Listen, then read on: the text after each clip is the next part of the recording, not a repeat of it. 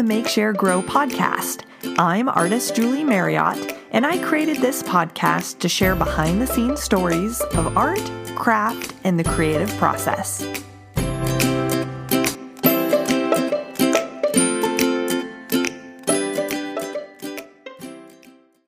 Hey guys!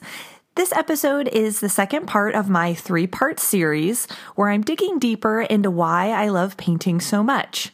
Today I'm going to share my next 2 things that I think about when I paint.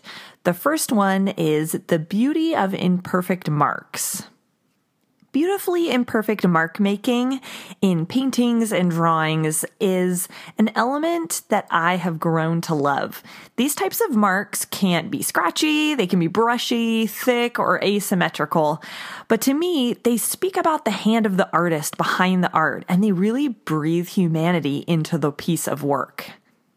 In the past few years, I've started to make it a priority to collect original pieces of art to hang in my home. One reason is that I want to support and encourage other working artists who are like me.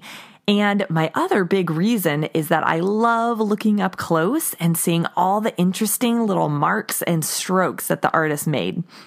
It's kind of like in my imagination, I'm like sitting in the studio of the artist, watching them layer up the piece stroke by stroke. And I'm kind of imagining how the piece was built by looking at all the interesting color choices and brush strokes and scratchy. Like I have one piece that the artist drew an underdrawing of pastel of some sort. So there's these great like textural scratchy marks in it. I just love things like that.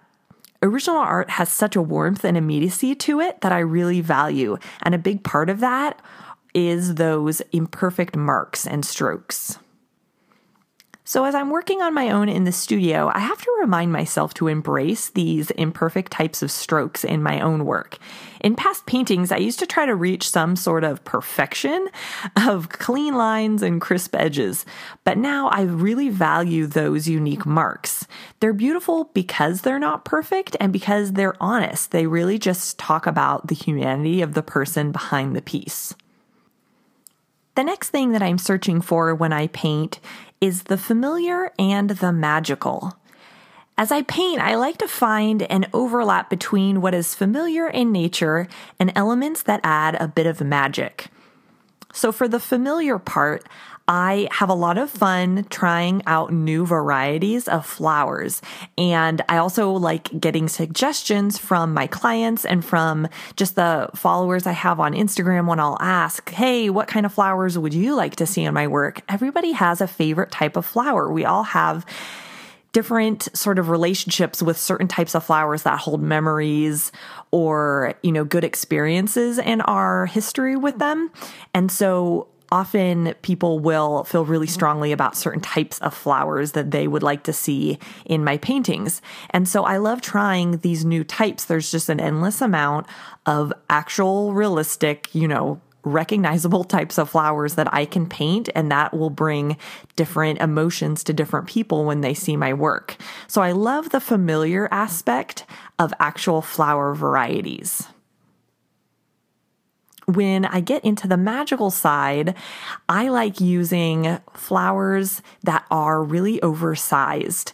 I will also create pretend flower varieties too, but I will make blooms that really are not to scale. So if there's a person holding a big bundle of flowers, I don't even really worry if the size of the flowers are to scale compared to the person. I almost enjoy them being oversized because it just adds this really fun kind of what magical world did these come from feeling to the piece.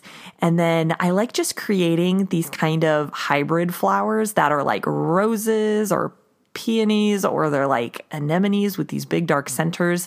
So I also like just kind of making up flower varieties too that add this sort of otherworldly feel to the piece. I also like to be imaginative in my work through the use of expressive color. I will often incorporate leaves that are blue or turquoise or crazy chartreuse colors, and even pink sometimes. I just really love the magical sort of feel of non-real foliage colors. And I also will do flowers that are crazy colors. Sometimes I'll do turquoise flowers. Sometimes they'll be white flowers with navy blue centers, just kind of exotic and fun and expressive and especially joyful color combinations. I feel like using expressive color helps me take joy in what I'm creating, and also it just adds this fun, imaginative, and magical element to the paintings. The best part of all of this is that there are no rules. That's why I love painting so much. I can create toward whatever makes me feel happy, peaceful, and inspired.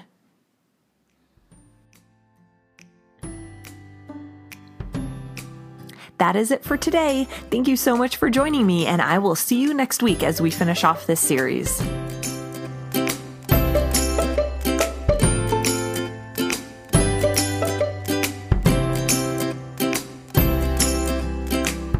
Thanks for listening to Make, Share, Grow.